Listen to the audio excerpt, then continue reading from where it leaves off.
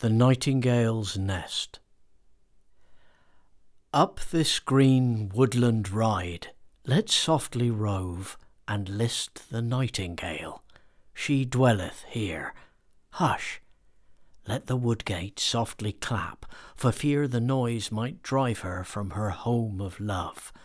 For here I've heard her many a merry year, at morn and eve, nay, all the livelong day, as though she lived on song, this very spot, just where that old man's beard all wildly trails rude arbours o'er the road and stops the way, and where that child its bluebell flowers hath got, laughing and creeping through the mossy rails. There have I hunted like a very boy, creeping on hands and knees through matted thorns, to find her nest, and see her feed her young, and vainly did I many hours employ. All seemed as hidden as a thought unborn. And where these crimping fern leaves ramp among the hazel's under boughs, I've nestled down and watched her while she sung, and her renown hath made me marvel that so famed a bird should have no better dress than russet brown.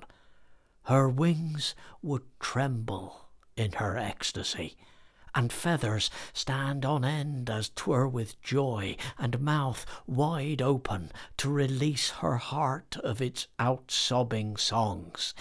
The happiest part of summer's fame she shared, for so to me did happy fancies shapen her employ. But if I touched a bush, or scarcely stirred, all in a moment stopped. I watched in vain. The timid bird had left the hazel bush, and at a distance hid to sing again, lost in a wilderness of listening leaves. Rich ecstasy would pour its luscious strain, till envy spurred the emulating thrush to start less wild and scarce inferior songs, for cares with him for half the year remain, to damp the ardour of his speckled breast, while nightingales to summer's life belongs, and naked trees and winter's nipping wrongs are strangers to her music and her rest. Her joys are evergreen, her world is wide. Hark! There she is, as usual. Let's be hush, for in this blackthorn clump, if rightly guessed, her curious house is hidden. Part aside these hazel branches in a gentle way, and stoop, right cautious, 'neath the rustling boughs. For we will have another search today, and hunt this fern-strown thorn clump round and round, and where this seeded woodgrass idly bows, we'll wade right through.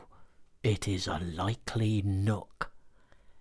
In such like spots, and often on the ground, they'll build where rude boys never think to look.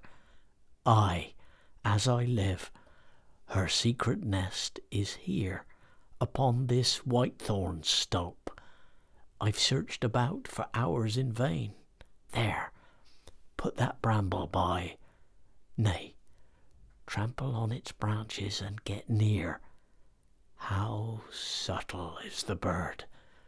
She started out, and raised a plaintive note of danger nigh, ere we were past the brambles, and now near her nest she sudden stops, as choking fear that might betray her home. So even now we'll leave it as we found it. Safety's guard of pathless solitudes shall keep it still. See, there, she's sitting on the old oak bough, mute in her fears. Our presence doth retard her joys, and doubt turns every rapture chill. Sing on, sweet bird, May no worse hap befall thy visions than the fear that now deceives. We will not plunder music of its dower, nor turn this spot of happiness to thrall. For melody seems hid in every flower that blossoms near thy home. These harebells all seem bowing with the beautiful in song, and gaping cuckoo with its spotted leaves seems blushing of the singing it has heard. How curious is the nest! No other bird uses such loose materials or weaves their dwellings in such spots. Dead oaken leaves are placed without, and velvet moss within, and little scraps of grass, and scant and spare of what seems scarce materials, down and hair. For from man's haunts she seemeth naught to win. Yet nature is the builder, and contrives homes for her children's comfort, even here, where solitude's disciples spend their lives, unseen, save when a wanderer passes near that loves such pleasant places. Deep adown the nest is made, an hermit's mossy cell.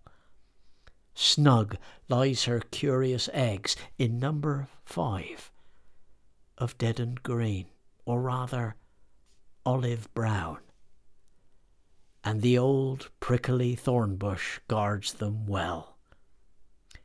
And here we'll leave them, still unknown to wrong, as the old woodland's legacy of song.